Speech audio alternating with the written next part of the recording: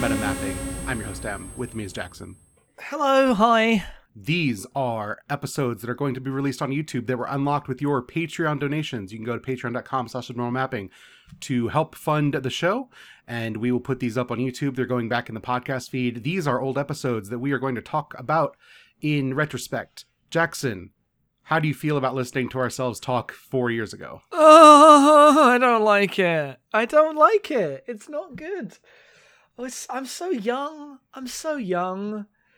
The thing that this does is it makes you realize just how much games like discourse has changed in the last few years. And not even that it's changed, like this feels like it was recorded two lifetimes ago. So, if you don't know, this episode was the first Abnormal Mapping episode. This came out October 30th, 2013. Yes. It was a very different time. This episode didn't have a title. When we get to the episodes with titles, we can tell you what they originally titled, because we used to title these episodes. We did. But since this was our first podcast, it did not have a title. This is covering introduction to ourselves, a idea for a segment 2 that never got off the ground, and covering DMC Devil May Cry. But first, Jackson, tell the people why we even started a podcast. We started a podcast because we were on multiple podcasts before this. Hilariously, one of the suite of whiskey media sites called Screened, which was a movie website. So we did a bunch of podcasts there with like other people that were all way too long and not very good and very rambly. But we thought we each other were cool and talked about games a lot and thought, what if we made a podcast that was good? Because we listened to a lot of game podcasts. And we talk about this in this episode. We listen to a lot of game podcasts and get frustrated with the focus on like new releases and news, and the fact that very few of them actually have every person on the discussion sit down and play a video game and then talk about it. So the thing that happened with me was those Screened Pupcast, Gamecast, whatever, were very Giant Bomb inspired, where they talk about the news, talk about what you've been playing, just the things that people talk about on a video game podcast. At the time, I enjoyed Giant Bomb, whatever. I still listen to Giant Bomb, but my real love was Idle Thumbs, which was a much more like talking specifically about single game, maybe a couple games. They didn't play the same games, but they did like approach them from a much more like formalist perspective because they were game designer. I guess they weren't game designers at the time, were they? So Jake was always a game designer. Okay, yes. But at the time we started the podcast, like the move for everyone leaving Shack News had started to happen. But yes. But it was a much more like formalist game podcast where they would get into the nitty gritty of games, and that was always what was interesting to me. And so I took the idea of like the way Idle Thumbs talked about games and basically mashed it with Rebel FM's Game Club, which they used to do, in which they would play a title usually over like 2 or 3 episodes. We just decided, because we, one, weren't popular to have a built-in audience that would listen, but also because we were, we had a little more free time than like actual games journalists, so we were just going to play a game a month. That was my initial idea. I always wanted to do a game club because it was the only way to get it to where we weren't talking about 2 games the other person hadn't played and just like explaining the basics to them back and forth, which is what all games podcasts are, and like my least favorite thing about video game podcasts. Yeah. And so I just roped you in because you were the best boy of all of the dumb boys on that podcast. What a different age. How far I've come. When we both identified as male and all of the things that will happen when you listen to this episode. Yep. No, it's a different time. What I like about it is that even though I think this is in many ways a bad episode of like podcasting, especially in the first 2 segments, because it's, you know, I especially just, my voice is completely different. It's weird. But the actual idea of what the podcast is, and you'll notice when we get to segment 3, is it's basically the same. It hasn't really changed. Like, we are much more formalistic in the way we talk about Devil May Cry here, like going through what are the systems of the game and what does this imply, like just trying a bit harder and not being confident enough in our own responses to just say what we think. But the actual thing, which is we played a game and talked about it for half an hour, is identical to what it is now. Like the core of the podcast is really strong, which is why we've been able to do it for 4 goddamn years. Yeah, as much as sometimes the podcast is worn on me, I thought the idea was always sound, like what I wanted to do, and I'm really glad that it stayed the same. My idea is borne out as like, this was the right way to do our podcast. It's still good. other ideas went away. Like originally the segment 2 was going to be a recurring thing where we brought someone on who felt differently about a game than we did, and we would interrogate those responses. And guess what? Talking to people who disagree with you about video games is actually the most boring thing on earth. Yeah, Don't do it. It's really bad because we bring our friend Callum on, who doesn't like Gunpoint, and we're like, "Why the fuck don't you like Gunpoint?" And then Callum's like, "I just didn't," and that's the half an hour of content. Yep. It's really bad. Especially in the power dynamics of like a podcast where we basically end up like circling around him like lions about to tear apart like a gazelle, waiting for him to say something and be like, no, that's dumb, you're wrong. It's a terrible way to format. We've had guests on, we try to get people on, but it's like at this point, I only really want to bring people on when I feel like we're all going to be simpatico and build on each other's ideas and not just argue about a point. I'm not really interested. And I think our least interesting podcasts are when we like vociferously, that's not the word I want. Where we like very strongly disagree with like our opinions on a video game. It doesn't actually happen very often, but it does happen. And I do think they're bad episodes usually. Yeah, like there's definitely some value in people like arguing, well, is this part good? Is this part good? But it's actually very uninteresting in terms of the podcasts. Like you would think, oh, you want lots of differing opinions, and you do. You want like differing perspectives. But when the argument is the thing good or not? Like then you're just doing a Game of the Year podcast that's actually terrible. Like they're fun, dumb video game theater in the same way that like E3 conferences are. But that's not what you want your regular segments to be. It's not a good idea, and we walked that back immediately. Yeah, especially when it's host and a guest, because you're always going to side with the host if you're listening to the podcast. Yep. So yeah, that was a terrible idea. That said, DMC, great game. And I like the ways we talk about it. In some ways, I feel like we kind of got away from this kind of very structuralist deep dive of here's the mechanics and here's how we feel about them. And that's part of it is because we've covered so many games that are not that mechanically sophisticated. In fact, I feel like we kind of steer away from this type of like just a video game these days. Mm-hmm. Maybe to our detriment. I mean, that's part of the reason I'm excited for people to suggest games for us, because we'll get to play things we wouldn't have otherwise have played anymore. Our self-selection process has definitely narrowed the kind of game we talk about. But I think like DMC itself like suggests that approach. Like it's partly we've changed and relaxed our like need to adhere to a very rigid structure, but also like that game's just Ikaruga. Like it's very obvious about the mechanics that it's putting in your face. And I think our response is like, if I played that today, I'd probably have much the same takeaways. I think I would probably be less interested in its story. Yes. But mechanically, it's still like an interesting game. We talk at length about how much we wish they'd make a sequel, and I still kind of wish they did, even though that is now less than zero chance of ever happening. Never. Yeah, I mean, they're probably 6 months away from announcing like Devil May Cry 5 or whatever, right? What if DMC : Devil May Cry 5 crossover? Bring the Dantes together. That would... I don't want that. I do! Yeah, of course you do. Ninja Theory would have to make it, though. That's my one thing that would make everyone mad. Yeah, no, they're not going to do that. Ninja Theory doesn't make video games anymore. They've been making their game that's really realistic about mental health called Hell, or whatever it is. Hellblade, isn't it Hellblade? Oh, I was going to say Hellblade, but that was too dumb. So I thought... I'm pretty sure it's Hellblade. It's actually Hellblade, man. That could be good fun, but man, Hellblade. Yep, and they worked on Disney Infinity. They were part of that Star Wars stuff. Oh yeah, you're still sad about that. Yeah, no, I remain sad about Disney Infinity because Disney Infinity 3.0 was like a really good game. The playsets were really strong. Talking about how games have changed. Was Toys to Life even a thing in 2013? I guess yes, Skylanders was out. Skylanders was big. It was like when it was actually a thing. Yeah, man. That Disney Infinity came and went in the time since we started this podcast. Whew. Yeah. Whew. How do you feel on the eve of our 4th anniversary in a couple months? Old. Feeling good? Old, yeah. Yeah. No, you were a teenager when we started this podcast. 19 years of age. Teenager. Ugh, gross. Yeah. Baby. Remember when our podcast was going to be the Walking Simulator video game podcast? That was our pitch. That was our pitch. Remember walking simulators like as an idea? Yeah, that people would get angry about. Yeah. Things move so fast. Yeah, no, in 4 years, we went from walking simulators aren't real video games to this walking simulator didn't have a satisfying story because I couldn't hook up with the lady. All right, games have evolved. God. I guess things don't.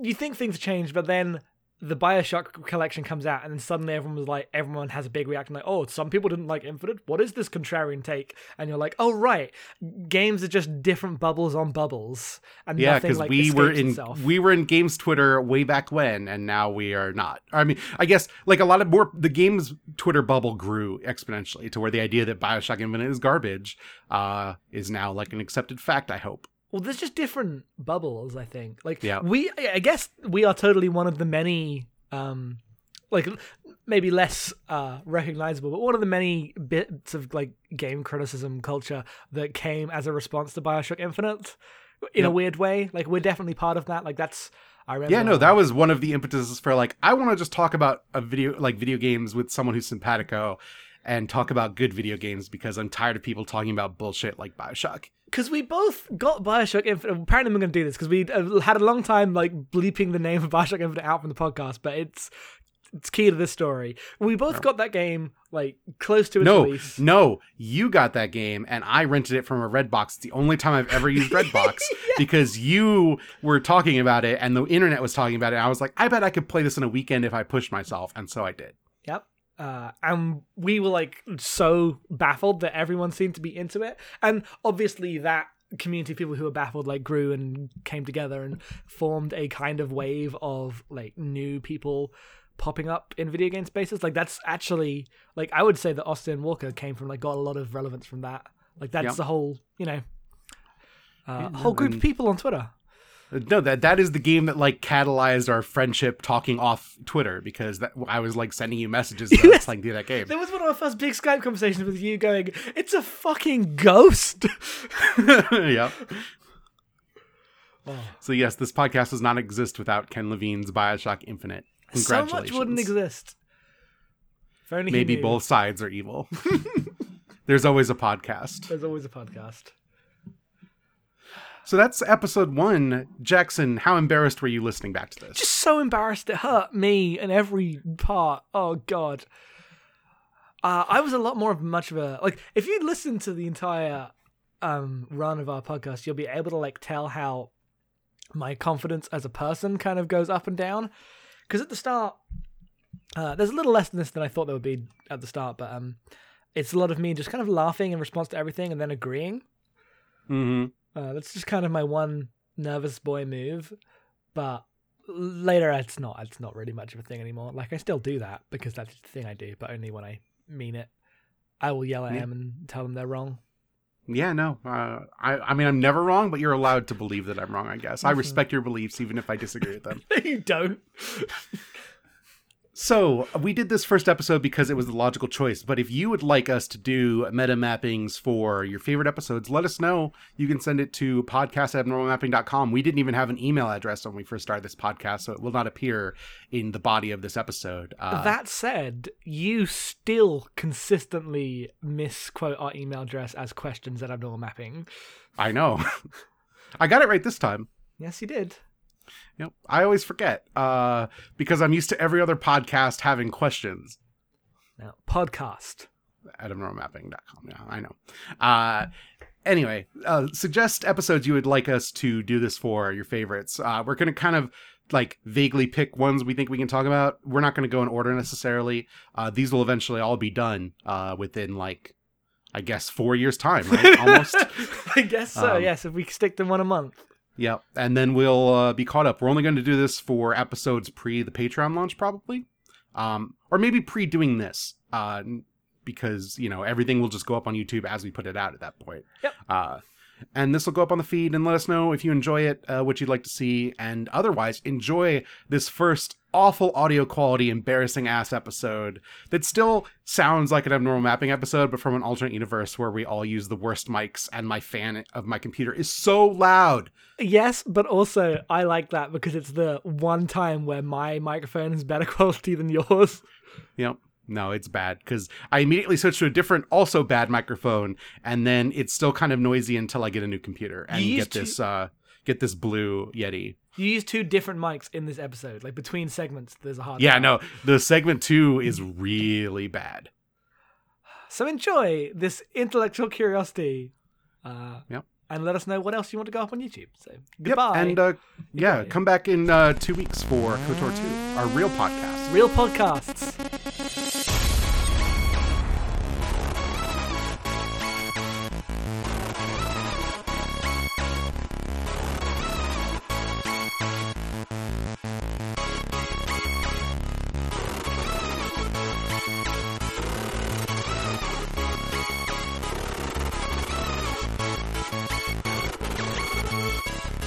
Hello and welcome to Abnormal Mapping, the premiere episode of the premiere podcast about video games. I am your host, Matthew Marco, and with me is co-host Jackson Tyler. Hello, I'm here to talk about video games as well. And this is a podcast, as you might have guessed, about video games. You might ask, why another podcast about video games? Matt, why another podcast about video games? Because most video game podcasts aren't about the kind of topics we want to see covered in video games. Would you agree? I would most definitely agree. So Abnormal Mapping is going to be a little different in that we don't really want to cover news. No news, because I can't stay on top of any of that, and most of it's boring. Or rapid-fire lists of favorite games or what you've been playing. So now we have a segment where we're actually going to talk about our favourite games that we've been playing. God damn it, Matt. Only briefly, and more about where we come from as people who play video games. It's true. But what we really want Abnormal Mapping to be is a thing that reflects how we play video games. We're not games press, and we're not game creators, but we are people who play video games and try to think about them as critically as we think about the books we read or the movies we watch. And we're both pretty critical people. Yes, we definitely are. That's not to say we're not optimistic, Matt. Abnormal Mapping is a podcast about optimism, Jackson. We want to cover the games that we're passionate about, that we're interested in. We are not going to cover things just because they are the hot new thing. Yeah, and even though we are like to think about things critically, hopefully we're going to get across that video games are cool and just we like to talk about them and think about them in that way. But before we talk about video games, let's talk a little bit about who we are and what we're all about. So I'll hand it off to Jackson, and he can tell you a little bit about himself. I'm the young one here. I'm only 19 years old for about 12 more days, and then I'm 20. I've been playing video games for a while, but I got into it when 3D games were starting to be the norm.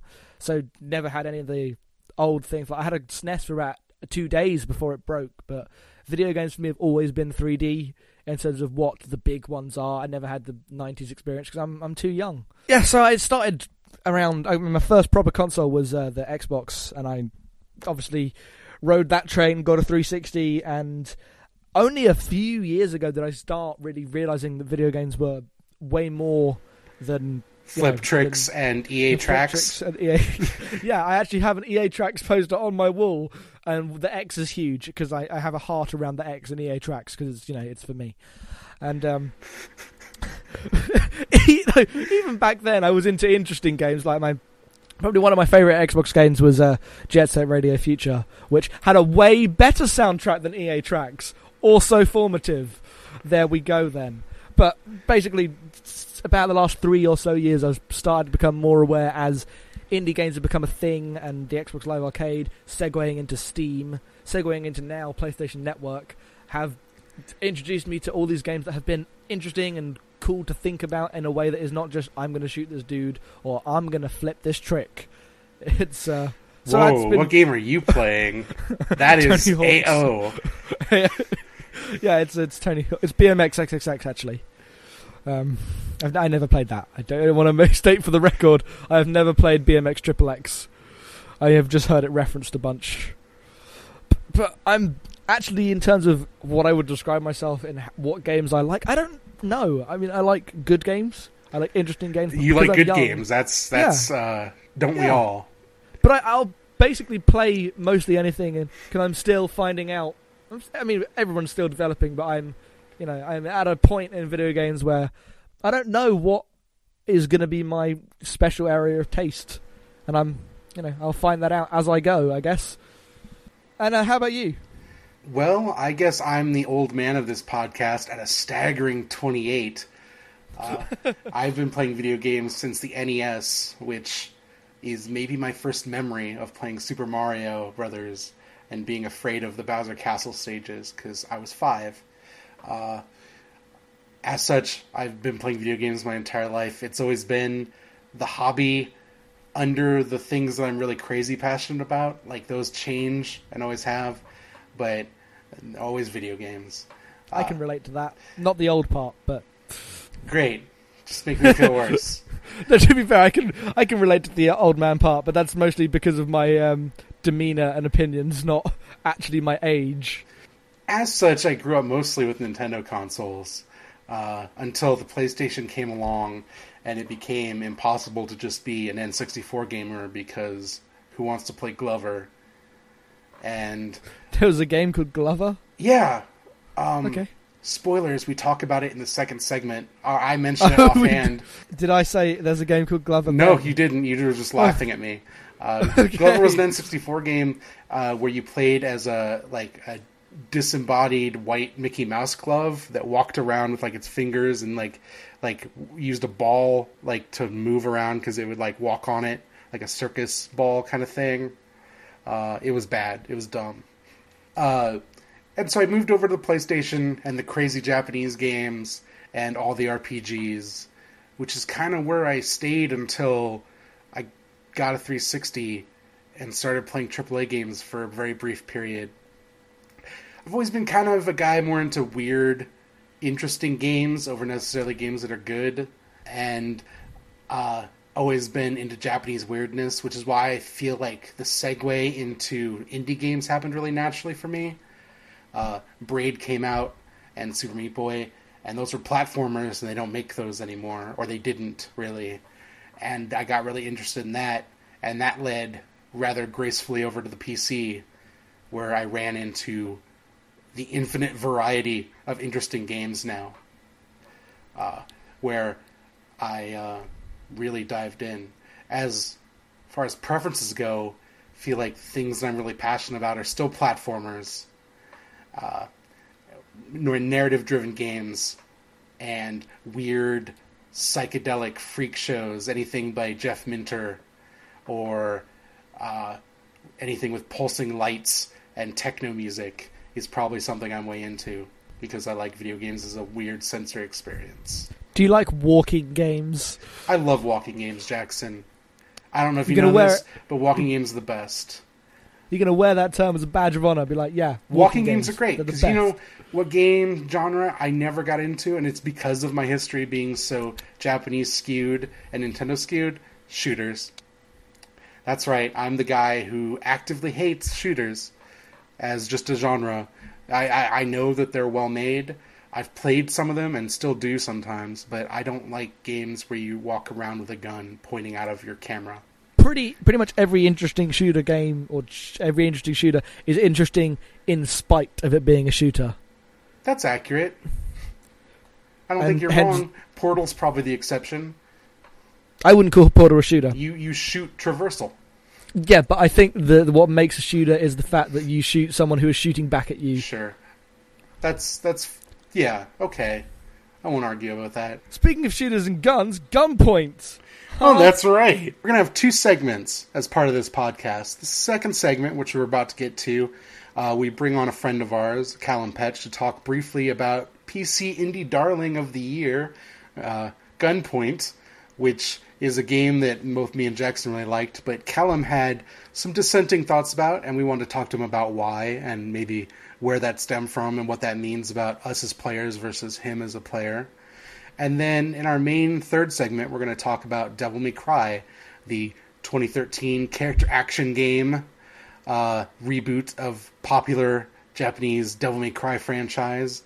And that's going to be most of the podcast, because we have a lot to say about that game.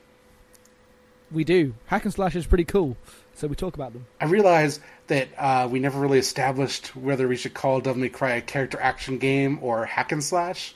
I think we called it hack and slash. We mostly call it hack and slash, but I think the appropriate term is character action game. You know, a CAG, a hot CAG.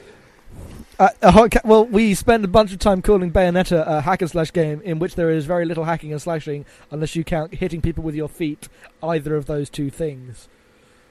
I guess it could be a hack. I guess you could hack someone with your feet. That sounds like it would be the worst. Yeah. I mean, she gets those ice skates, so yes, that's a hack. Yes, I feel like hacking implies there's some sort of like machete type action going on. Would it be a hacking with the laser sword or not, or is that not capable of hacking? It can slash, I think. Sure.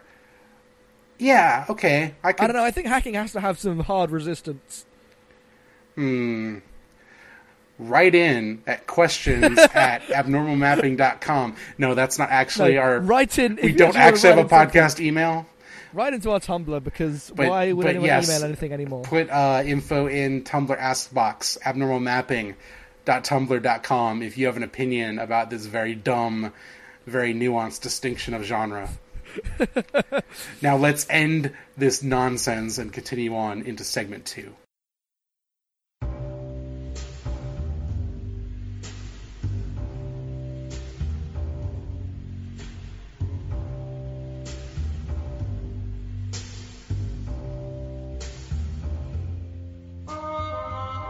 And welcome back. With us today is Callum Petch, here to talk about Gunpoint. Gunpoint is a PC game that was released in June of 2013, made by Tom Francis, who was a writer at PC Gamer, and most of the talk around Gunpoint has centered around Tom Francis basically making the entire game himself in Game Maker, being one of the rare instances of press becoming game creator, and not just community manager or whatever. We have Callum here today because of all the people I know, he's the only person who doesn't like Gunpoint. So we're going to let him explain, because I think it's interesting when people dislike the things that are universally beloved. So Callum, I'm going to turn it over to you, and we're going to feel free to interrupt. And feel free to elaborate on specifics, because people might not have played Gunpoint, though you should, because it's cheap and great. Yeah, I mean, I did pretty much just buy Gunpoint because it was in a Steam sale for, I think, less than £3, and so I thought, well, even if I don't enjoy it, I'll just buy it and see what all the fuss was, which, is sometimes is the best way of impulse gaming. But so I played Gunpoint all in one sitting because, again, it was about 3 hours, and it's not on PC game. I don't have that much access to a PC otherwise, and I think that if I had split it up, I might have been slightly more tolerant of a lot of things, because I like Gunpoint's writing. I really don't like Gunpoint's gameplay, which I often find just to be tedious, busy work instead of interesting puzzles. It's oftentimes just it's often just kind of like you need to find the one specific way through this area, or spend 20 minutes going through the separate things. I remember, and specifically, there's one level late on in the game where the only way I could ever get my head around getting through it is to essentially have bought the gun and then have to race through the entire level in about 30 seconds without being shot to death by anybody because of the way the whole thing's laid out. Or other levels where essentially it's where you have to just drop into an area and then figure out which way to go to get to the switch that opens up the next level. Like the actual level traversal and that sort of thing, I never found particularly interesting or engaging like that. And several times I just think there are mechanics in there, especially in the early going, but I didn't think were explained decently. Although that might be due to my lack of familiarity with PC games, as some people, one or two people pointed out when I tweeted about that. But then eventually, when I did get a grasp of mechanics, I just found that the game didn't really have anything to it. Like the act of playing the game wasn't particularly fun. The writing, like outside of the levels, the actual writing, the whole of the story-based sequences essentially was great. It was witty. It was darkly humorous and that sort of thing. I prefer getting to. I kind of just slogged through the gameplay to get to the next 10-second text section instead of anything else. But the writing is, whilst very good and often quite funny. I didn't think it was good enough to make up for the fact that the actual act of playing Gunpoint I just found really boring instead of like interesting. I think like if the act of playing the game was better, then I would have actually fully enjoyed it instead of just saying, well, the writing was fine, but otherwise I was quite bored throughout. I'm mainly wondering, like, is the concept of game? Does anybody else seem to find the gameplay in Gunpoint the weakest part of it, or is that just like a thing I'm having trouble with here? That was a question I was asking you guys. Yeah. I really like Gunpoint. I think the gameplay is great. I think the reason I like it is because, one, the movement controls are just spot on. Just jumping and sliding will never get old. And two, cross-linking is just a good... It's an interesting mechanic because whilst it is essentially a series of switches which you have to turn on and off, and can be seen as like you can see the spreadsheets when you look at it. You can see a bunch of logic puzzles, and it's like putting a bunch of ones and zeros in to make it work. There are enough different possibilities to get through, and that it makes you feel like you solved it rather than you found or stumbled upon the right way. Like, because there are enough different parts lying around for you to make into the solution that it is you doing it rather than the game just, you just finding the right button to press to open the door. More explicitly, for anyone, I guess, who hasn't played Gunpoint, the whole point of each level is to assault our guarded facility, armed only with the ability to jump and fall from any height and jump into people, and this crosslink which allows you to interact with switches and doors and sensors and create logic if-then gates that will open doors or trigger lights or whatnot, just so anyone knows. And I think that that's the thing I enjoyed the most about it, where when you go into a place, you can see the entire level, you can always see your goal, and it just becomes, well, I have to open the door to the server room. To open the door to the server room, I need to flip a light switch on the third floor. To get to the third floor, I need to get access to the elevator, which is on the basement. To get access to the basement, I need to get rid of the guard, and you end up working backwards from this weird knot, and as you do that, the possibility space branches out in a lot of ways to where I could crash into the ceiling, or I could trick a guard into opening one of the main doors, or you could, and even just the act of doing those things, besides using the extra abilities that come later in the game, which I basically never touched, or the act of whether or not you're going to be stealthy and invisible or just kill everyone, because a non-lethal playthrough in that game is totally possible, is interesting to me because there are so many ways to tackle these things that always lead to the same goal. It's not like there's some wildly different permutation of most of the puzzles, but it is definitely tailored to individual choice down to the game reinforcing that in you get awarded if you kill nobody, or you get awarded if you kill everybody, or you get awarded if you're super stealthy, and you get awarded if you just break everything. I think the feedback is really good at tailoring itself to individual play styles, and the game tends to support that. And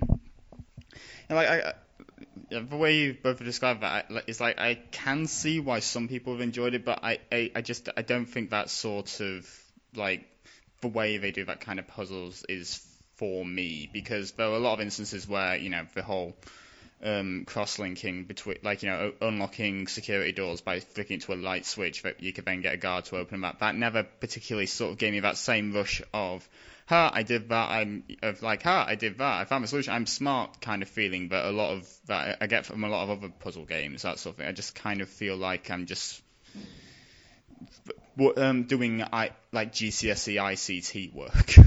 Essentially, like, building simple systems and that. It never like worked for me. I can see, like, now that you described it like that, I can see why other people would find that sort of thing like a refreshing change of pace, but it didn't do anything for me personally. And also another thing I noticed is that, and even before I checked the Steam achievements thing, is that the story and gameplay are pretty much two entirely separate things that that have very little to do with one another for the most part. Like, there's the gameplay, and then there's the story section, the story bit, and then there's the gameplay, that sort of thing, which once I kind of noticed that disconnect, it was kind of hard to get by. It's like, yeah, I'm literally just doing this puzzle here to get to the next story bit. Because again, the writing in Gunpoint, I will hold up, is, yeah, it's really good. It's really good. I liked the writing. It's just that the act of getting to the writing I've often found kind of dull.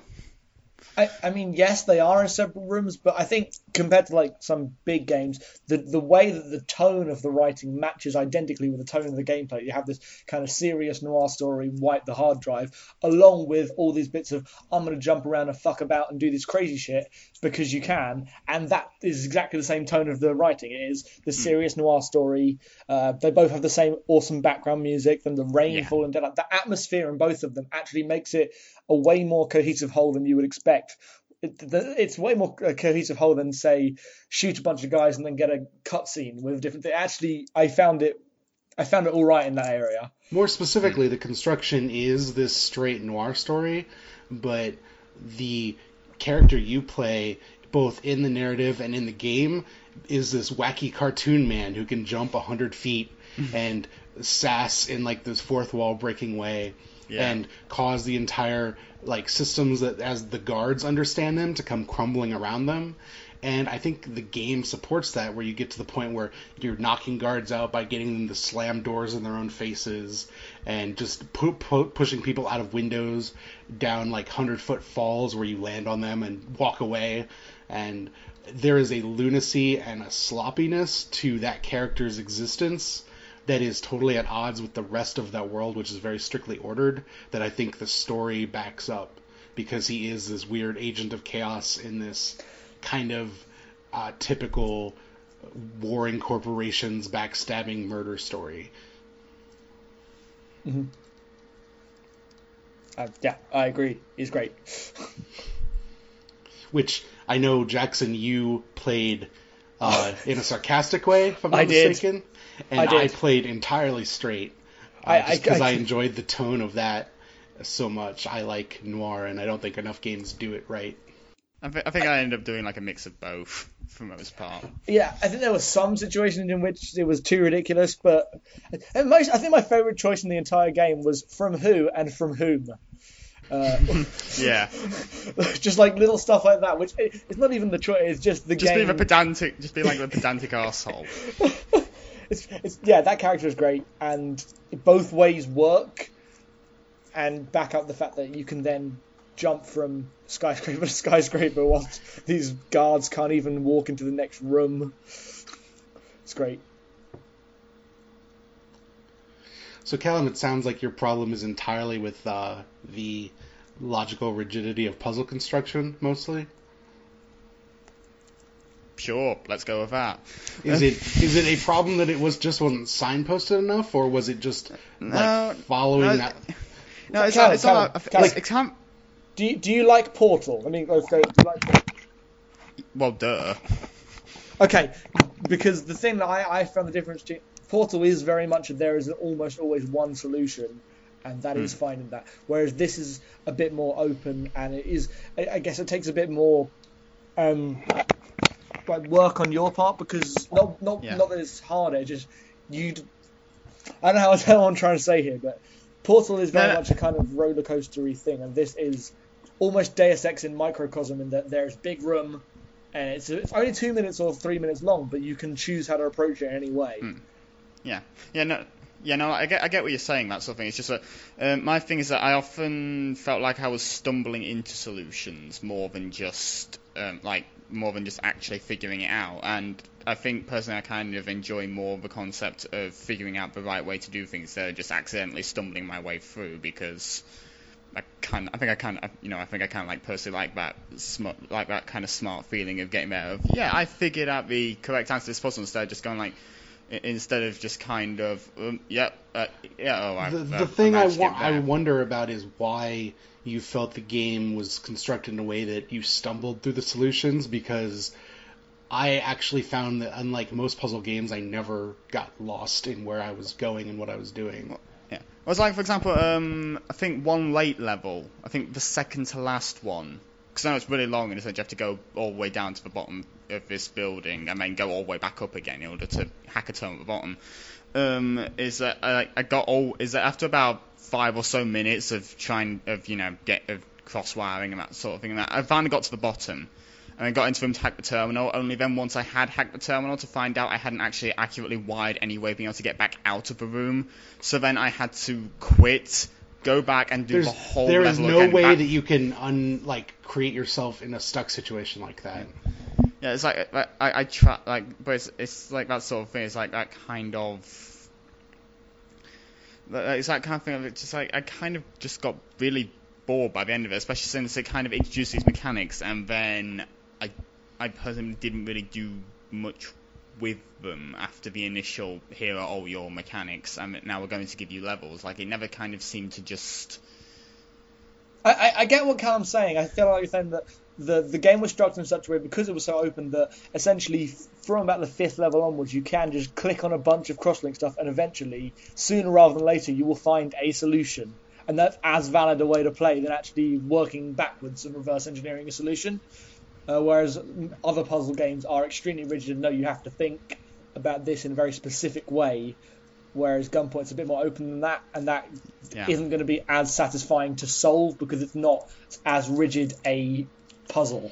I just wonder if it's a tool set problem versus a explicitly themed solution problem. Because most puzzles have this is the solution to figure out the thing, whereas Gunpoint, yes, from mission 5 basically gives you all the tools you ever actually need and turns you loose. There's never an elaboration on that. Portal 2 has a lot of elaborations on their themes, maybe to the point of excess, but that's not here or there.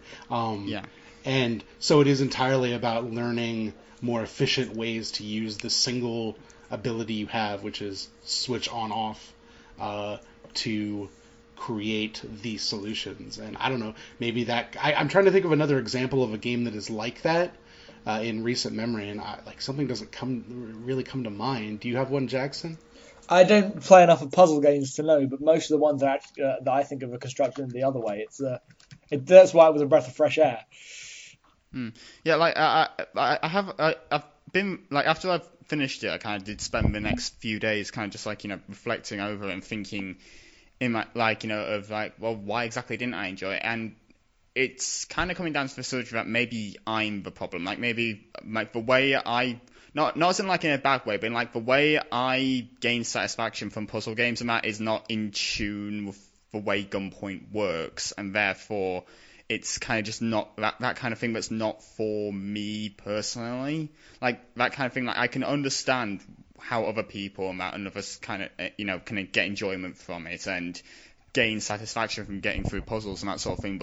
But how I personally just find it kind of unfulfilling, busy work. It's something that maybe so when I say I think I'm the problem, I don't mean that in a kind of bad way. I just mean I don't think this kind of way doing a puzzle game is personally for me specifically in terms of that thing. Because again, as myself, I kind of do structure and having one way to do things and having to figure out how that goes instead of essentially just being dropped into an area and being given all these tools and saying, okay, just get through here. We're not gonna there's no right or wrong way to just do it, that sort of thing. So I think it comes down more to how I personally enjoy video games than any actual problem with Gunpoint itself.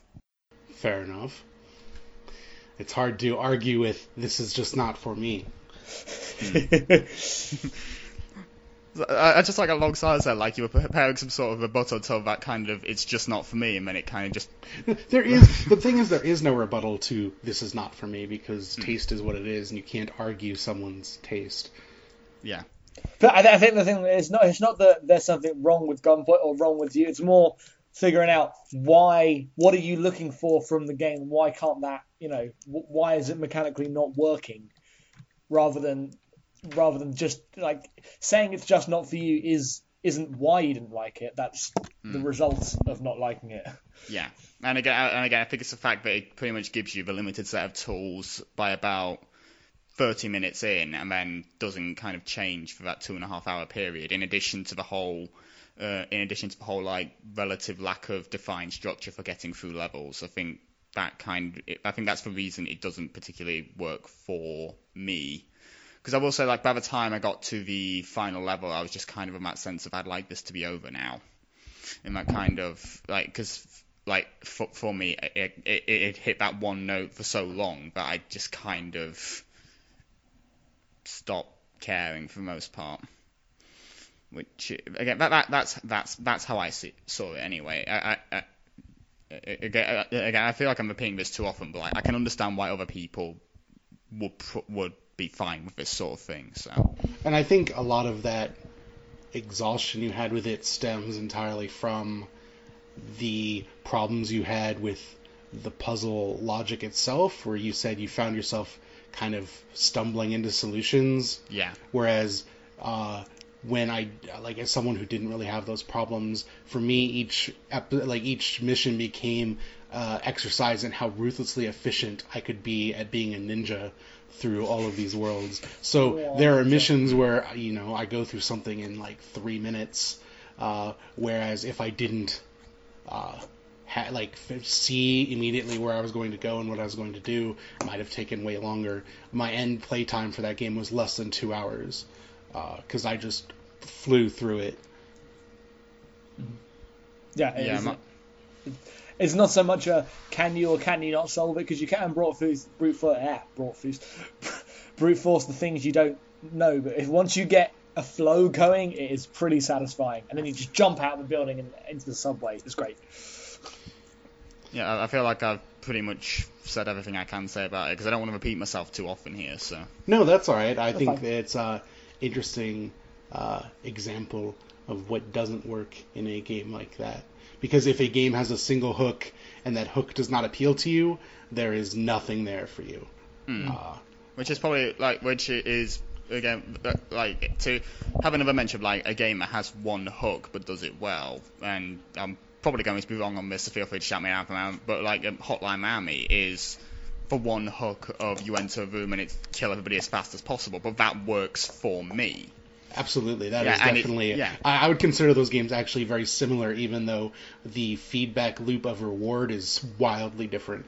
Yeah, it's like Hotline Miami's one note is one that manages to appeal to me throughout its 3 to 4 hour runtime, whereas Gunpoint's one kind of just started to grate on me by about... I think me and my game time lasted about I think it would just hit 3 hours after I finished the last mission. So, and an example of a game with a singular mechanic that does not work for me is any shooter ever. So I understand your pain, because I don't even understand when people say shooting guys is inherently a satisfying thing to do. I wish I did, because I feel like I would enjoy video games a whole lot more, but I don't, so I can't. Well, hopefully Matt, next console generation cycle will bring back the generation of platformers. No, because I love platformers, but like the 64 PS2 generation ruined platformers. They're just like, I don't want to play Glover ever. I just don't. All right. Do you want to play Bugs via Zapper via? No, I don't. Electric Grasshopper? I didn't play that the first time. But if I get my dark reimagining of Billy Hatcher, I guess that would be okay. So that's going to do it for second segment. Thank you, Callum. Do you want to plug anything you're doing before we let you go? Yeah, I'll plug my Twitter. You can follow me at Callum Perch, although no idea why you want to. I write about games on a weekly basis of my petulant column over at GameSparked, and I have a review of Beyond Two Souls that should be up by the time that this podcast goes out, but I'll give you a spoiler anyway. It's absolutely fucking abysmal! More like Beyond 2 Stars. What? That's actually quite accurate, seeing as that's what I'd give it if I could give it out of 5, so... I will probably buy that game when it's cheap and play it anyway. Just rent it. That's what I did. I don't rent games, really. And by the time it's cheap, what you got to lose? Just have Beyond that. It's 10 hours of your life. Yeah, but even if it is terrible, it's terrible in such a different way than your normal Call of Duty shooters and stuff that it would still be worth it. Well, thank you, Callum, for those plugs. Check out GameSpark. His weekly column is very interesting. I read Petulant. Trademark Jackson Tyler. Yeah, I trademarked it. And I'm sure we'll have you back, maybe on a full cast at some point, Callum, if you're playing along with whatever our Game Club game is going to be that month. You should be making it for Wolf Among Us. Maybe when it's all out.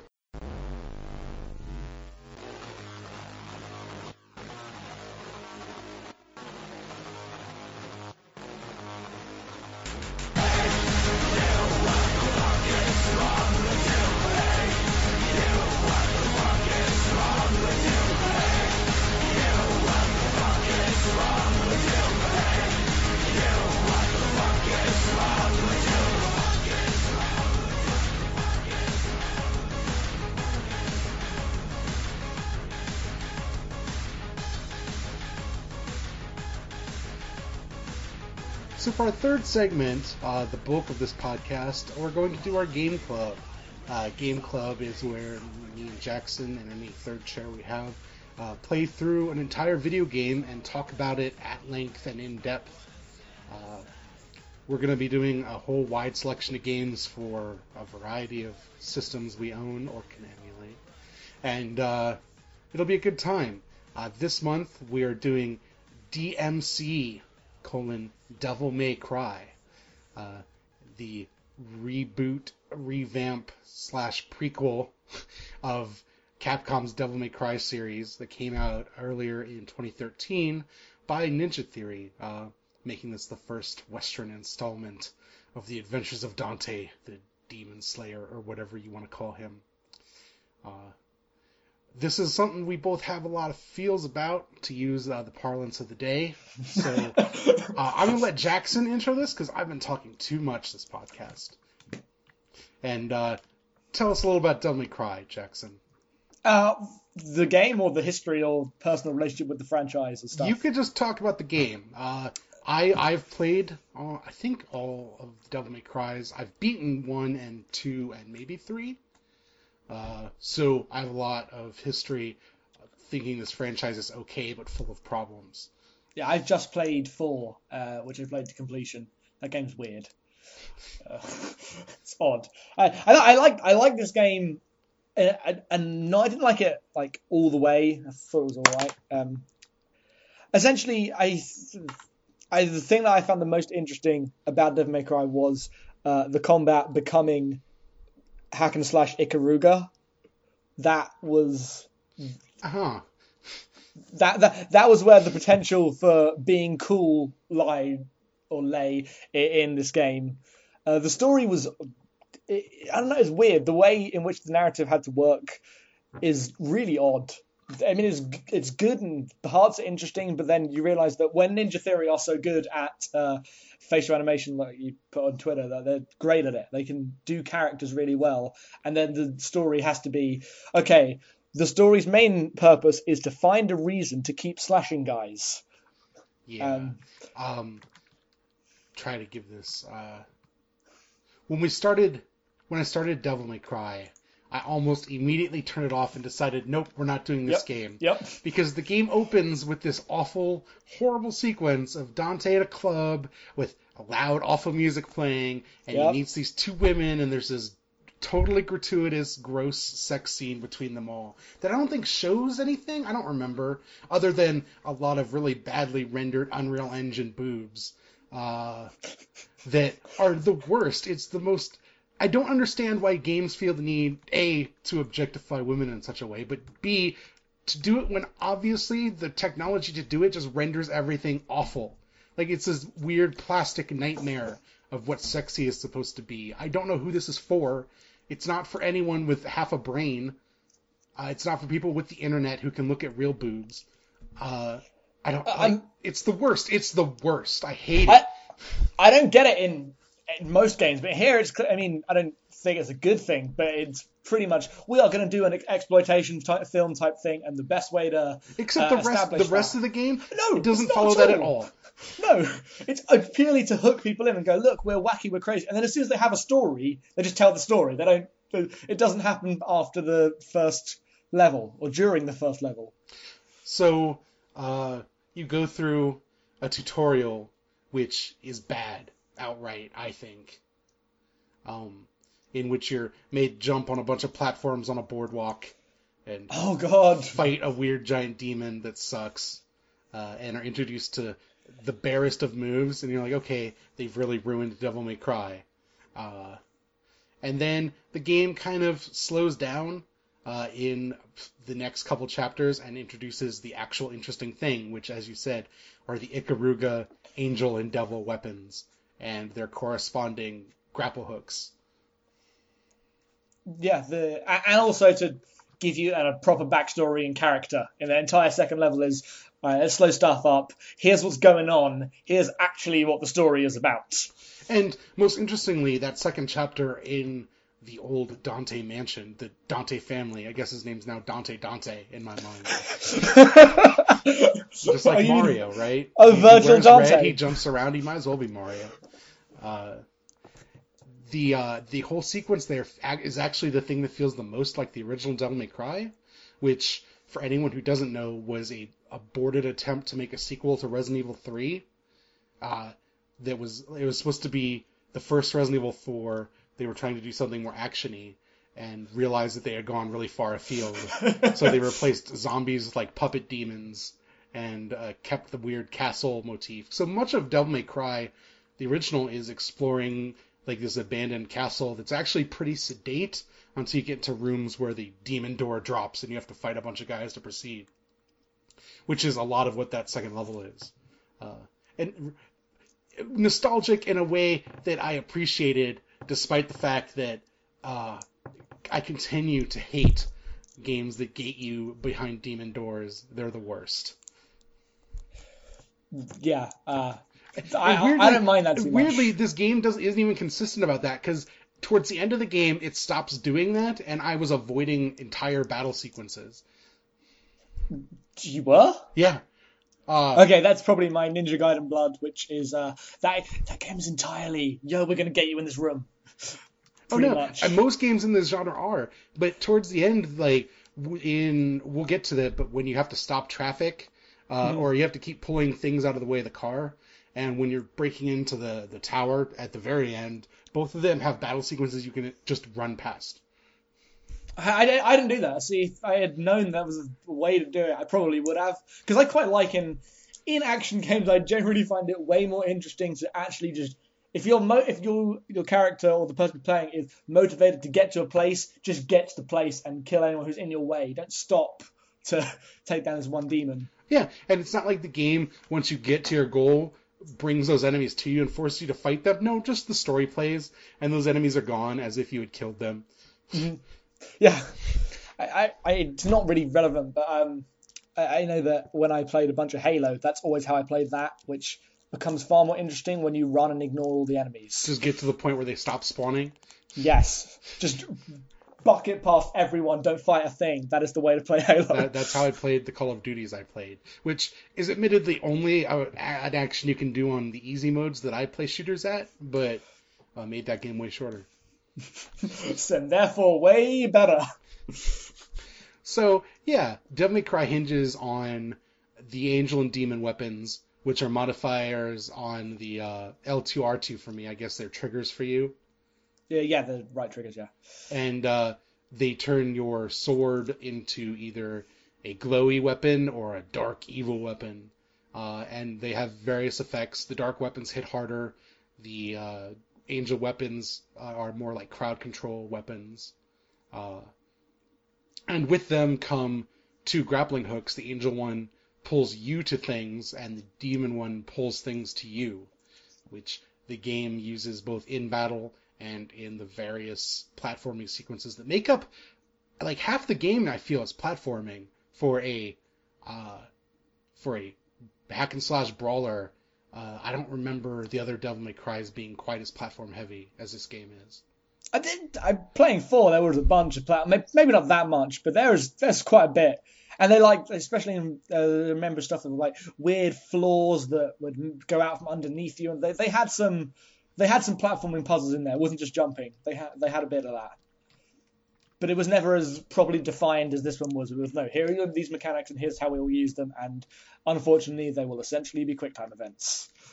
I don't really think of them as QuickTime events. I guess it depends on whether or not you think like Prince of Persia 08 is one QuickTime event or not. I don't think of that game as a QuickTime event either, and it's essentially the same. You leap to this point, and at this point you have to press this button within this window, or it doesn't. Okay, that's a QuickTime event. But the game never drops the mechanics to give you a cutscene in which you're pressing buttons to scrub through the animation. I think it's more I agree, but I think it's more that the actual, not puzzles, but the platforming chains aren't very complex. It's always the maximum of 3. If you were switching between them more and doing more in the air and more crazy stuff with your demon and angel powers, it would be far more satisfying, because at the moment you just a couple of times, oh yep, something's out of my way, I'll pull this thing to me. It never felt challenging enough to require all these you teleporting to it or it teleporting to you skills. Oh no, absolutely not. What's more challenging is the fact that your air dash is seemingly random in what direction it decides to send you in. Yeah. How many times did you air dash and just die, fall to your death? Many, many times.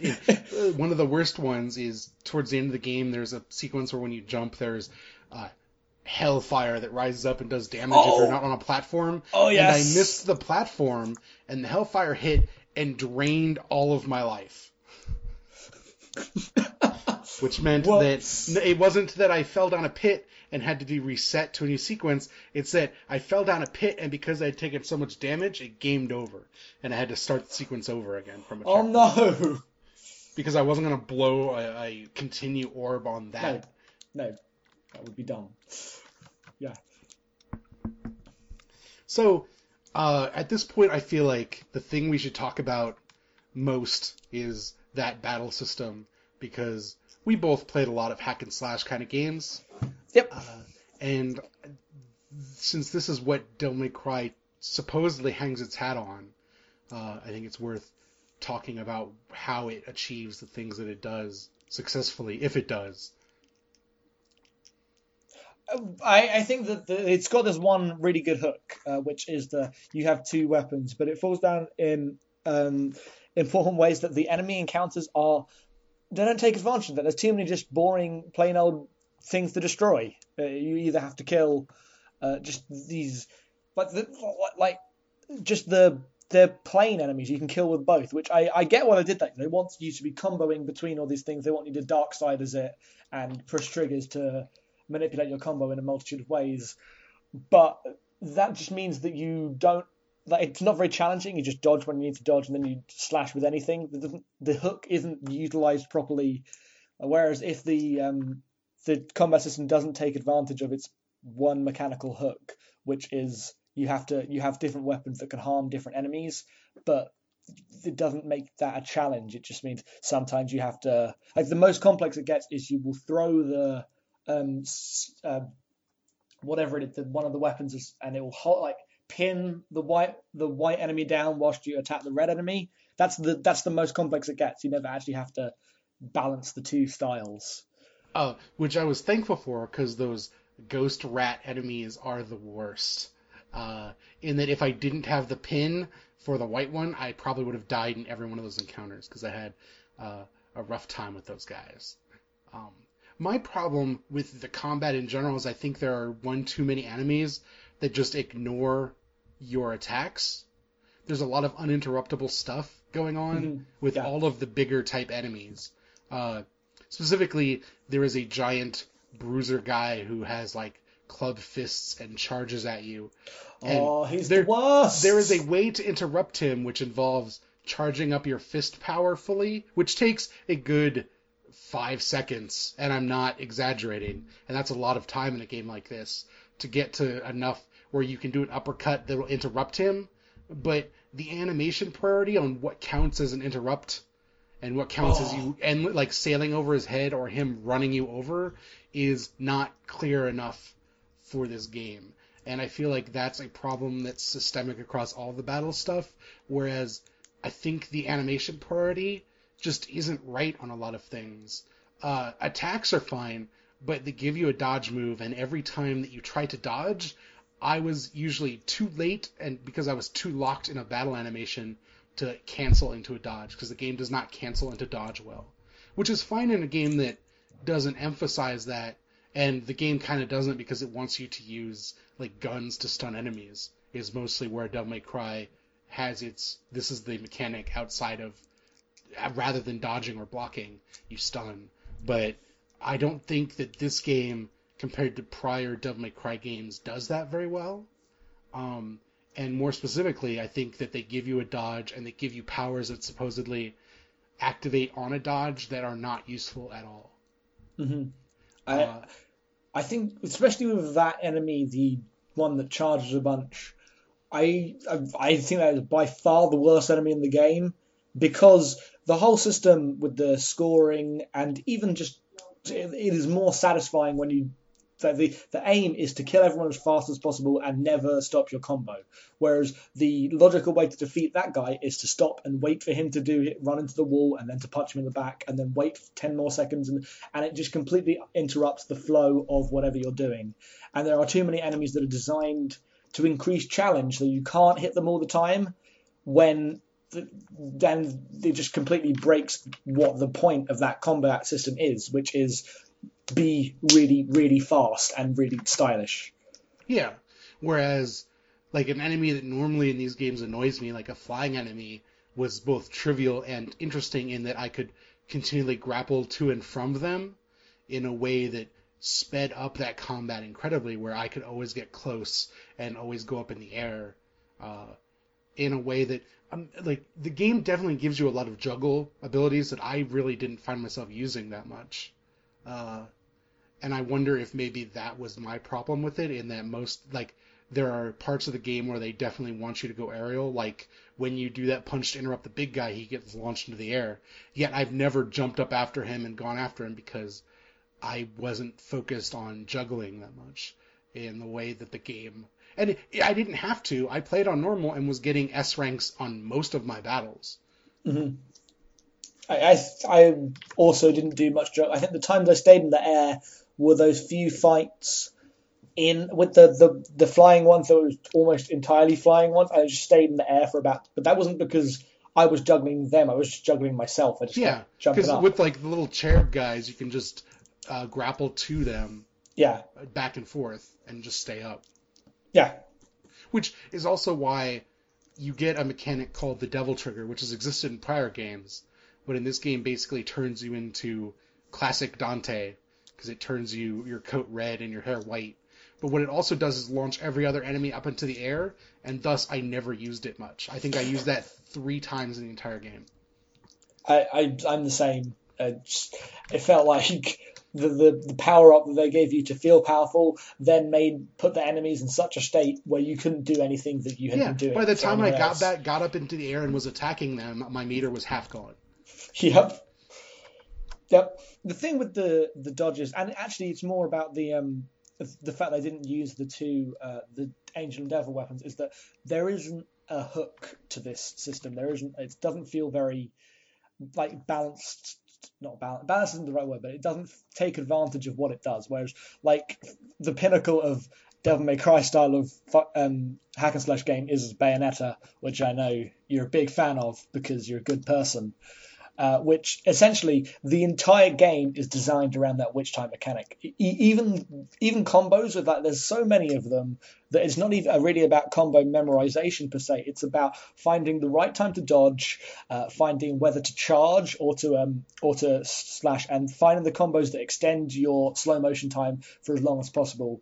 Even the enemies are their side, like the enemies that are like those wheels that extend to just huge rolling pins. Like those are all built around ways to find an interesting crowd to dodge around, which like that entire game is that one mechanic, whereas this just feels like they have grafted this not Ikaruga, but these Angel and Devil mechanic onto a kind of bare bones Devil May Cry system, and didn't take anywhere near full advantage of that, and or their own dodge mechanic, which you say, you know, it's really poor cancelling and cancelling enemies' attacks as well. It's not very good to interrupt or cancel, which means that it feels a bit weak in those areas and doesn't feel as responsive.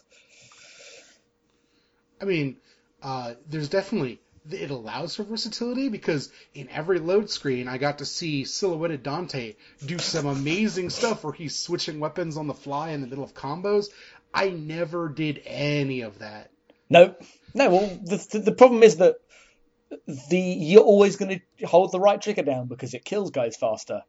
The red weapons are so much more powerful than the other weapons that unless there are a million guys around you and you need to get one of them away, you'll switch to the angel weapon.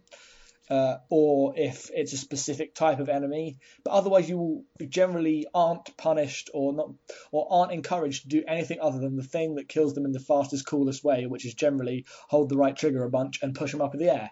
There's not much else incentive to do anything else, so it feels like I'm always holding down RT. And I found, I don't know how true you found it, you get an upgrade to both the Angel and Devil weapons. And I found that after I got those upgrades, I never went back. Well, what do you mean? Like, when I went to the fists and the glaive, I never went back to the axe and scythe weapons. I went back to I switched between a bunch of them all the time. Really? Because I found like they did the thing that those weapons were coded to do so much better than the prior version. They probably did, but I switched between them a bunch just because. And that's more because the way the upgrade system works, and that you've given me this new ones, but my old one I put all these points into, and I just had this mental block of I should use all of them and spread it all around. Even though, I mean, neither of them. I killed guys just as fast with the other ones than I did with the new ones, so it didn't really make too much of a difference. Because especially that glaive, that the move where on me it was circle, I guess that'd be B for you, where you throw it at them. Yeah, is an amazing interrupt to almost every enemy in that game. I didn't use it anywhere near as like it'll stop witches in their tracks. It'll stop those rat dogs in their tracks. Like just enemies will stop and be interrupted for 20 seconds while you attack everybody else. I used it, but only after about 2 levels after I should have cottoned on to the fact that move is near game breaking in how much easier it makes everything. Whereas I felt like the upgrade to the gun was actually interesting and useful, because I used that shotgun a whole lot. It's because they had the weird enemies that you had to... Absolutely. Yeah. But I thought that its damage spread was way better and way more useful than the just the Ebony and Ivory guns. The Valkyrie enemies, like the flying angel guys, would just fall down to the ground when you shoot them with the shotgun. And the Ebony and Ivory ones are almost purely for I'm going to keep you stunned for a few more seconds so I can stab this guy. I'm going to keep my combo meter from going down. It doesn't go up, but it doesn't go down when you are unloading into dudes. Whereas the third gun you get in the game is the most useless weapon in the entire game. What even was it? It's like that weird sticky grenade thing. Oh, you're right. Yes. Where supposedly it could interrupt those big guys that we keep complaining about, but you have to put 4 or 5 bullets into them and then trigger them all at once to interrupt them. What? Yeah, because it gives you a tooltip. If you hit the whatever those guys are called with 4 thorns and then make them all go off at once, because you can store them up into guys, it would interrupt their attacks. I didn't even interrupt their attacks, because at some point it was quite clear that the easiest way to kill them was to use the big fist, wait for them to fall over, and do that twice. I did it once, and you put all 4 of them, and once it triggers, it causes that state where they're down and there's the light shining out of them, where you can pull them over or hit them, whatever you want to do. But the problem is that they also will shake those off if they charge or stomp. So you have to unload all 4 thorns into them in about 3 seconds, which is impossible given that gun is so slow and you're too busy dodging out of the way poorly. Mm-hmm. Yeah. Whereas, if you want an example of a game that does this right, Bayonetta gives you like 8, 9 weapons, something like that, and each one of them is interesting, and each one of them has way more combo potential, but the various combinations of using weapons on your hands and weapons on your feet change more dramatically how that game plays. If you play with ice skates and rocket launchers, you get a wildly different game than if you play with like samurai swords and a whip. Yep. I just think that Bayonetta is way more designed around its core strength. Which is dodging and being elaborate and flashy. Because that game is also a stylish action game, and it's not surprising that the guy who made Bayonetta is the guy that made the first Devil May Cry. No. Well, no, because they're the only games to do combos on Y instead of X, or triangle instead of square. Yep. That's right. I haven't played Bayonetta in quite some time, and yeah, that's accurate, isn't it? Yep. Everything else is pretty much X for weak attacks and Y for strong attacks. Whereas nope, they're all on the top button on the controller. It's pretty cool. What is square in Bayonetta? Or it's shoot. You shoot with square. Just so it's like the same button. Yeah, it's exactly the same button. That is amazing. They're the same. I played Bayonetta a little bit after playing Devil May Cry 4, and it's pretty much made the same game, but way better.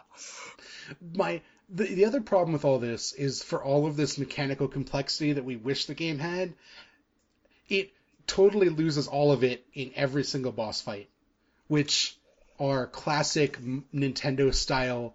Find the boss's weak point, hit it 3 times, and the boss falls over, and then you do core damage, and then you repeat.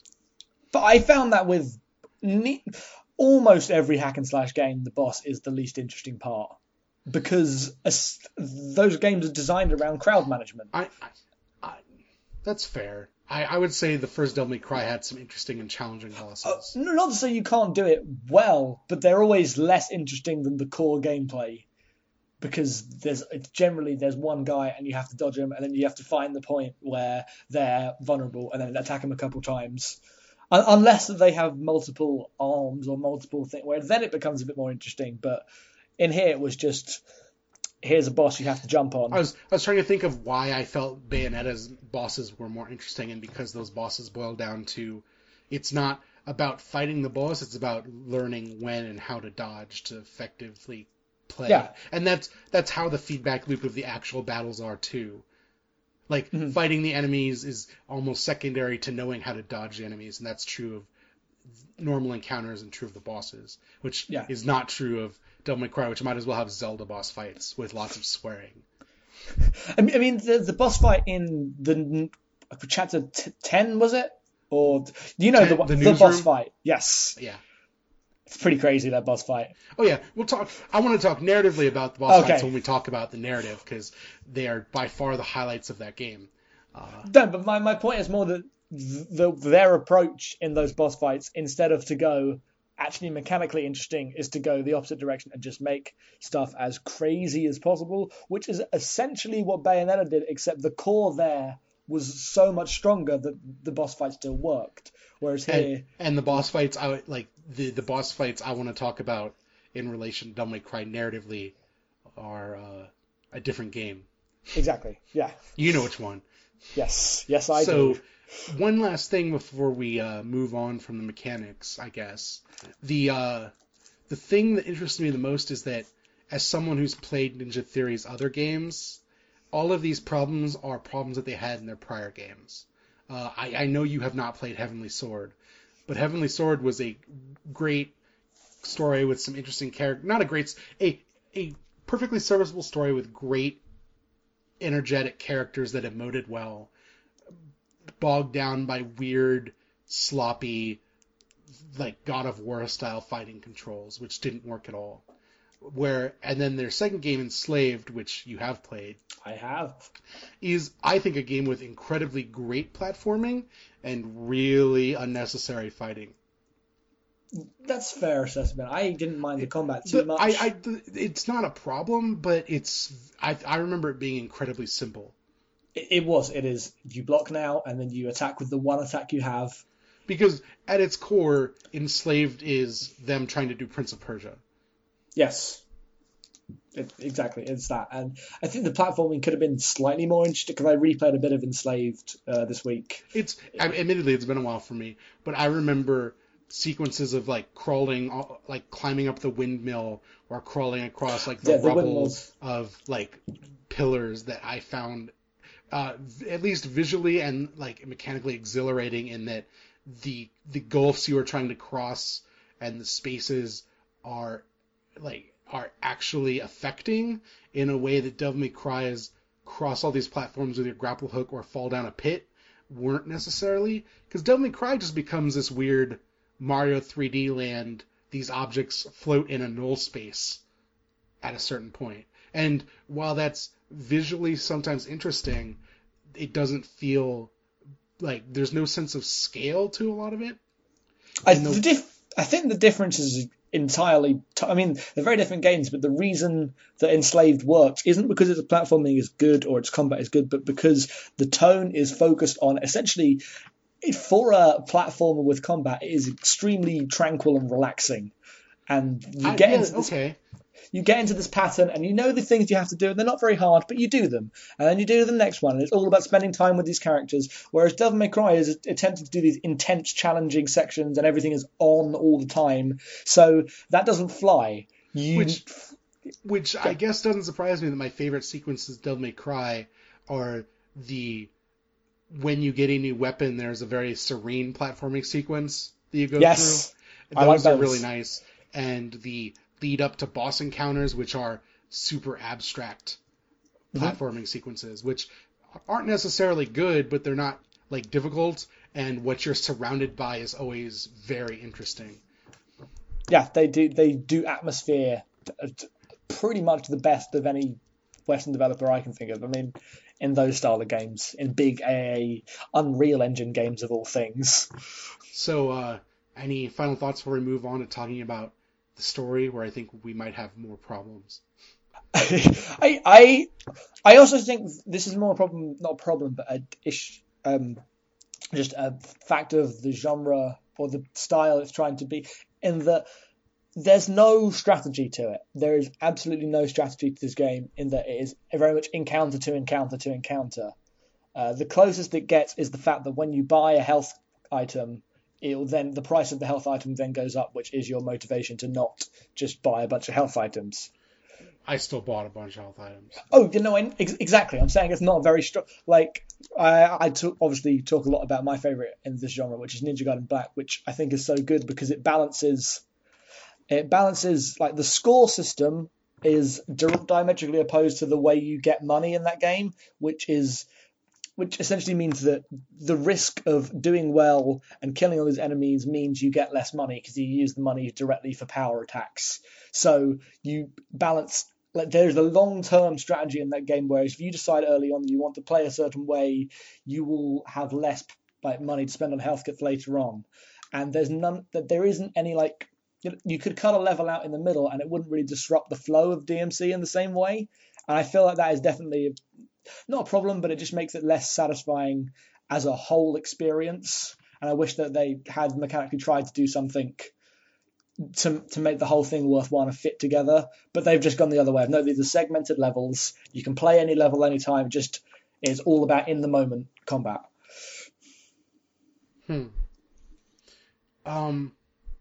Yeah, I suppose I could see that. I guess that leads well into my point, where when talking about the narrative of Devil May Cry, the overarching, what the actual plot is, the thing that continually struck home is that the story you want to tell is not supported at all by what the game is. No. Which, I know we already complained about the opening, which is awful. But what the actual game ends up being is rebellious main hero finding his purpose through this connection with these characters. The problem being the game, because it's so rigidly structured by mission, never gives you a chance to empathize with any of the people you're involved with. Well, no, you just talk. They talk to you sometimes in gameplay. Because there's your cool other like twin brother guy who, if you've played Devil May Cry, you know he's probably not fully on your side. Or if you've played a video game, because he's like you but has different colored hair and outfit.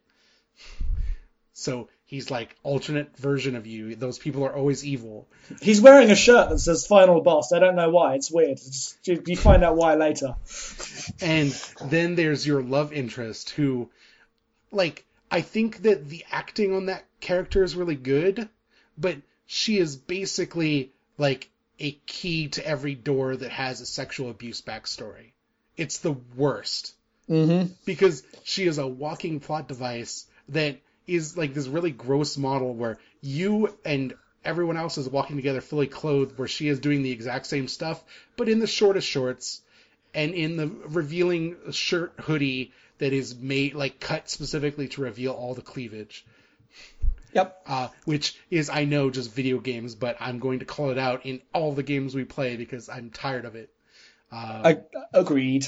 But even more importantly, the entire end of Dante's arc hinges on him having this really deep connection to this character specifically, and Virgil not having that, and none of it is earned. Not a single bit of it. I mean, the closest they get is that one sequence in the hideout where she's hiding it. I mean, that's the only time that in gameplay, I'm being really generous here, but that's the closest they get to that actually acting, affecting what you do. It is probably the most narratively interesting level in the game. Mm-hmm. Yeah. But what they set up is, Virgil wants power, and you were someone who didn't care, and then you met these people and it changed your life. What that game is describing is basically Bastion. Mm-hmm. But unlike Bastion, Devil May Cry never gives you the space where in Bastion you meet these characters and you have these moments where these characters aren't even voiced, but because the narrative stops and lets you experience what they're about and who they are, you form connections. And Devil May Cry would be helped by just like 1 or 2 chapters where there's no fighting, where you just like have experiences with the people around you.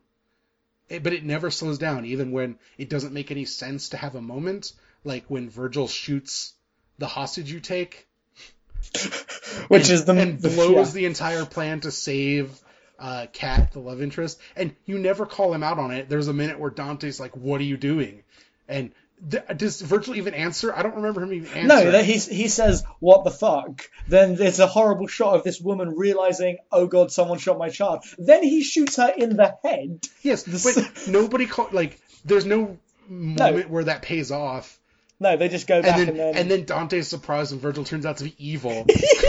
Like, this happened less than 3 hours ago in game time. Mm-hmm. He just cold-blooded murdered this girl that they said they weren't going to do. And then he has a bit of a smirk on his face when he does it as well. Yeah. So it's clearly obvious that, Puts all 3 of them in mortal danger, because then you have to deal with the fallout of that, which waylays all of your plans.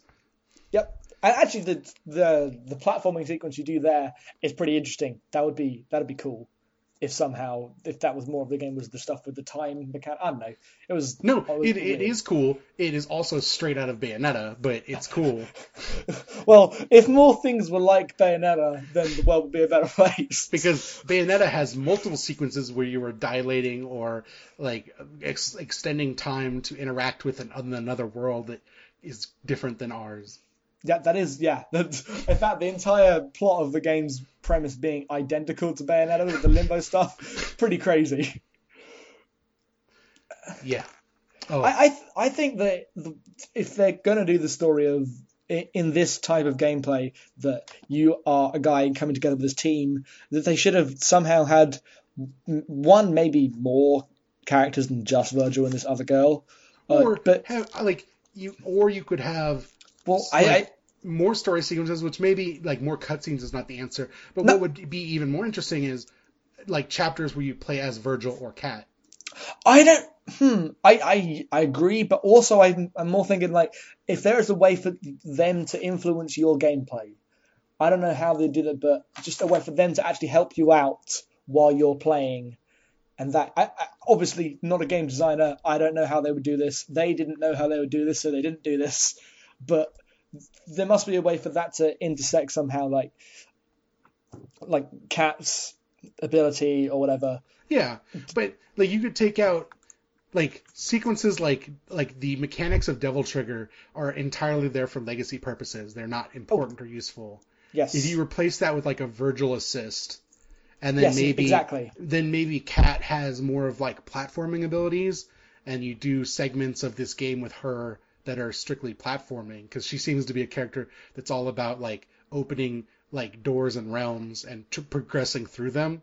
Like, it's almost like a game that involved two characters, one of them which did all the movement and one of them which did all the combat. I don't know who's done that before. Enslaved, out now.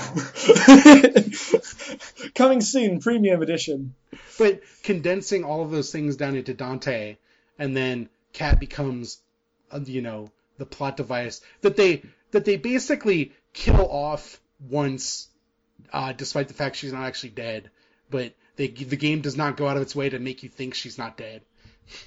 Until it's like, oh, she's alive, because I thought she was dead halfway through that game. Oh, how? I was like, nope, you're going to rescue her later. The second that we didn't see her body, it was like, nope. They shot her and kicked her and dragged, she did like a death gasp of her hand going limp, and they dragged her body out. How is she not dead? There was a line, there was a voiceover line where they say, take her away. Oh, okay. That was probably when I was checking Twitter.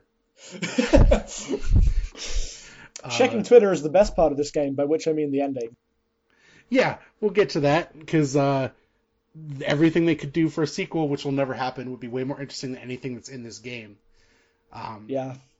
So, but then the problem is, like, because the story is so tangentially related to the actual gameplay, and maybe it's not a problem, but the game has moments where it just stops all of the narrative flow entirely to give you what are probably the best sequences, which are the limbo world leading up to any boss fight, which are wild, abstract fever dreams straight out of El Shaddai, which is the game I wanted to talk about in reference to this. But you could even use something like Killer 7 or No More Heroes as an example, where the level leading up to a boss is themed to the boss's like personality, where you fight the demon that is actually the Fox News anchor analog, and his level is basically you on platforms that are make up the logo of the TV station, which is great. Is an amazing level. Or the techno res nightmare that is the demoness second hand of the big bad guy, who you're in a nightclub and then suddenly it turns into this glowy disco ball visualizer level. And that stuff is amazing and really interesting. But none of it is relevant to the plot at all. No, it's just gonna. It is totally a style over substance, unnecessary thing. But I found myself looking forward to them way more than anything else in the game. Well, they were the only time where it was like doing something different. Otherwise, it was just, yep, here's some demons here, you're gonna kill them. There wasn't really a hook or like a visual aesthetic in any of the other parts of the game. It was just the problem is the visual aesthetic becomes, here's a city, let's blow it all up and make the platformers, make parts of the street floaty. Yeah, that was the visual aesthetic, and those two sequences especially were the ones where stuff went crazy, and they had that weird Demon's Got Talent thing, and it was pretty ridiculous. Yeah. So, like El Shaddai is a third-person hack-and-slash game that is almost all style over substance, where the mechanics of the game are actually incredibly simple. It is like a 2-button game, but the worlds you traverse are all like that, and all themed in these wildly disparate ways, where there's like a Tron world and like a nature world, and it is much more of it errs much more on the side of platforming than it does actual fighting, and I think it does it better, and is a weird, interesting experiment of a game. But then like that's like No More Heroes is another good example where that's not a platformer, but the lead up to any boss fight is just this amazing sequence of like themed content that is, here's everything about this boss before you even reach them, which is interesting because none of the bosses in this game or in any game are given enough backstory. So if you can create a world that kind of tells you what they're about, I think that helps provide that context. Especially in a game like this, where there's very little time spent leading up to a boss. but the bosses themselves seem like interesting characters. Mm-hmm. Because, I mean, I was kind of meh on the game until that first boss fight with the succubus in the basement of the thing. Where she is just loud and abrasive, and Dante responds by being just as loud and abrasive, and there's this weird juvenile back and forth between them. Yep. Totally unnecessary, but perfect. I wish the game had more moments like that, and less serious, grim, dark nonsense about demons and angels. Basically, be more Bayonetta. Again, it's useful advice in this genre in the modern times. If you could be more Bayonetta, that'd be good. But I just don't think that there's enough in the game to justify as many things as they wanted to do. Which, I mean, they're trying to relaunch an entire franchise in an 8-hour game, where most of that game is spent cutting dudes. So it's hard to do, I guess. Well, because they have to reconcile the fact that they have to have all this legacy stuff in there. They have to have the same characters, the same backstory, all this thing, and yet also make it crazy and new. So that doesn't leave much time for actual characterization or, anything else. Yep. Especially since the game basically leads up to the point it's where it's going, but then the ending teases something far more interesting than the actual game itself. Where, I mean, this is a podcast predicated on people who have played the game or don't care, but the end of that game, you basically merge the weird demon world you've been in and the real world, and suddenly people are tweeting about giant monsters roaming outside their windows. Like, there's this whole sequence that is social media driven of tweets and pictures and hashtags about the demon apocalypse. But then it all fades out to this weird thing, and it says, "We are coming," which I'm confused by. Wait, who's this message from? What does this mean? There's some more demon leaders coming, and I'm like, "Oh, this is the best." Yep. Please. And then you just fight Virgil, which makes the thing that this entire game has been building up to kind of a huge anticlimax. Well, the thing is, you always knew you were going, at least for me, you always know Virgil is not on Dante's side. Not that he's, necessarily a bad guy, but they're at disparate ends of what they want out of everything. Yeah. And then, you have this moment of revelation where, everything has suddenly changed, and anything new could happen, and yet we have this one legacy thing where Virgil's technically a guy you fight, so you have to fight him. And while the battle is... I always find those battles between someone with kind of your same skill set really cool in games. The story payoff of that is awful. Yeah, he just walks away. And because it ends with, Dante had the upper hand, but didn't kill him because compassion, and then Virgil's going to run away to be in the sequel that'll never get made. Yeah, that last chapter is all very perfunctory. We know exactly what you're doing here because you have to do it. So, talking about other hack and slash games that include lots of battles with characters with similar skill sets, Asura's Wrath is a game that has this exact same boss fight 4 times in that game, but every single time the fallout is dramatic and profound. Yes. Where they are willing to take characters and murder them or maim them or change their motivations within the context of the fight. The fight will stop and allow you to have those moments of character building. If there were some Asura's Wrath moments in that fight with Virgil, it would make sense because these are characters who aren't necessarily spending all their time trying to kill each other. Their fight is about a disagreement in opinion. And so they could have those moments where they explore that through their dumb brother fight. And I think that the payoff would have been better for it. Because Asura's Wrath is maybe a game with some problems, but telling an interesting story is not one of them. No, Asura's Wrath also very good. You have a red guy, you have a blue guy, shit goes crazy game. I don't know how they could have improved the final plot point because I think the problem is that what story they had to tell, where they had to get to, is not supported by the game they made at all. No, exactly. I think what they needed to do is make Virgil less quite clearly the bad guy and Kat quite clearly the good girl. Or just save that stuff for a sequel. Because this entire game revolves around like finding Mundus, the big bad guy, and killing him, and you do that, at that point the game is over. The stuff with the Virgil is entirely unearned. That is also true. It generally takes about 10 seconds, more than 10 seconds after toppling a regime to realize that the new regime is corrupt. Yeah. Like, that game could end on, like, an uneasy note of, like, this new world and be fine. And it would have been a better game for it. Yeah, it would have been way better. Yeah, agreed. And then they could spend the time actually building up this Virgil thing. But instead, because it's Devil May Cry and it has these legacy attachments, Virgil's got to end on a bad note, because Virgil's always dead or betraying you at some point in all of these games, and this is another one of those games, so there you go. Mm-hmm. By the way, let's make Dante have white hair at the end, because that's also a thing that's expected. It's X-Men First Class all over again. The problem is the end of this game races to reset the universe, and that is awful.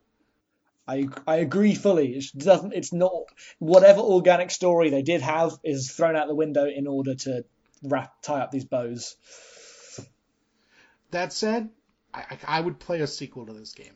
Oh, totally. Because I think all of the problems are addressable in a very real way. Yeah, and there's enough potential, and it's fun enough. It's not like the gameplay's bad. No, I mean, we've listed off a bunch of like games that we think are better in the course of talking about this, but there's plenty of hack and slash character action games that are terrible. Oh yeah, we're talking pinnacle of genre type games, not... We didn't talk about God of War. We didn't talk about Dante's Inferno. For good reason. Oh, Dante's Inferno. I'd forgotten Dante's Inferno existed. Thanks. I've been listening to old Bombcasts, so Fair enough. The only reason I know. It's a good way to go. I guess that's about it for Devil May Cry. This went longer than I thought it would, which is nice. Mm-hmm. We had stuff to say, turns out. So we're going to go ahead and announce the game club for next month, because I'd like to announce that at the end of all of these podcasts. And the game club game for next month is going to be as far away from Devil May Cry as you can get. Pokemon X and Y for the Nintendo 3DS, which is admittedly a new release, and I said we wanted to get away from that, but it's what we're playing. And Pokemon always has plenty to talk about with it. Is this your first Pokemon, Jackson? It is totally my first ever Pokemon game. Yeah, I've been coaching a lot of newbies through their first Pokemon game, and that experience opens my eyes to just how ridiculous trying to jump into Pokemon at this point is. I'm avoiding really any FAQs and stuff. I'm just going to go in. Yeah, absolutely. But those games are, the way I would define them is baroque, because they don't ever drop mechanics. They just layer mechanics on top of the previous game. And so the game that exists now is built on the fact that you've played 5 other generations of this style of game. It's Tony Hawk again. And I think that they do an okay job explaining that stuff if you pay attention, but it's still a lot of information, and so much of it kind of expects you to already be afloat on your own, and I don't know if that's necessarily a given. But we will talk about it. We'll talk about that, yeah. So I guess that brings us to the end of the first one of these. End of the first episode, yeah. We did it. Feeling pretty good. Feeling better start. now. Half tempted to go and re-record my introduction to this. But, I played a video game when I was younger, and then I played lots of them, and now I play more now.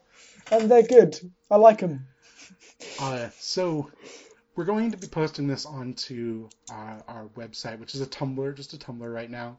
It's abnormalmapping.tumblr.com. Have you registered that? Yeah. Okay, good. I intend to reblog video game stuff there from time to time. Maybe do some writing. There's no guarantee on that.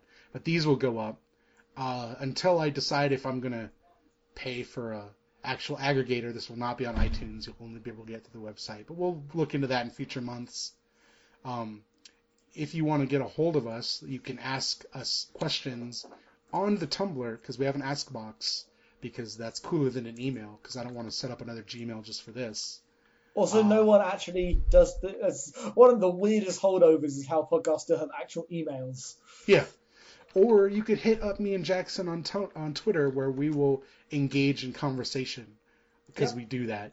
So you want to plug your Twitter and anything else you do, Jackson? Tylea002 on Twitter. That's TYLEA002 for anyone who can't understand his 600 miles an hour British. I talk way too fast, so I will work on that, promise. But yes, that is Tylea002. And you can find me at Litrock, LITROCK. I have some other podcasts too, but they're not about video games.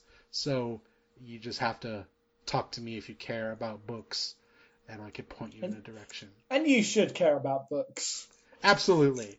One of the things I hope that we can get into in maybe some future, because this game didn't really call for it, is the fact that the more things you know about things that aren't video games, secretly the more things you know about video games.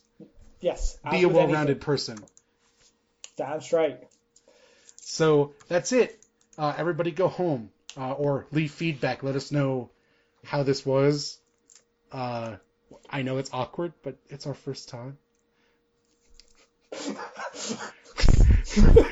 God damn it! God damn it!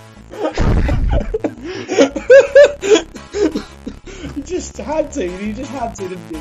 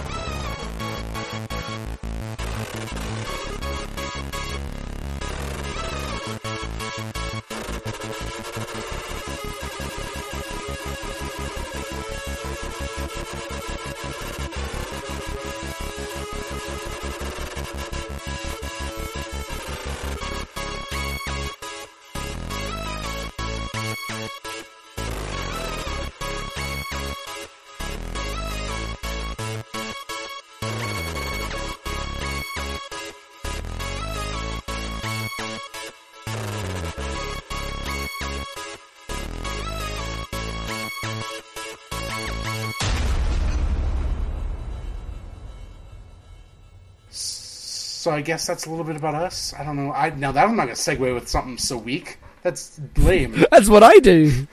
We're going to go with you talk about shooters, and then I should just say what the format's going to be. Cause... Speaking of shooters and guns, Gunpoint. Yes, that's... Actually, intro with that. Speaking of shooters and guns, Gunpoint, and I'll be like, yes. Okay, so I say that, and then you go on. Yeah, and I'll just go, and then we'll end this. So I'll just say that again, and then you do that. And I will not laugh in surprise. I will just riff on you. It worked better if you laughed in surprise. Okay, but you can't force that, so don't. Yeah.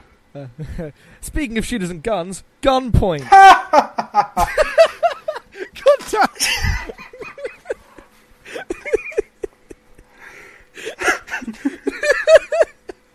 I have no ability to not laugh. So when you do that, I just say, okay, yeah, Gunpoint. Speaking of shooters, I did that on purpose. You need to go again. I'm not going to keep that. Oh, you think?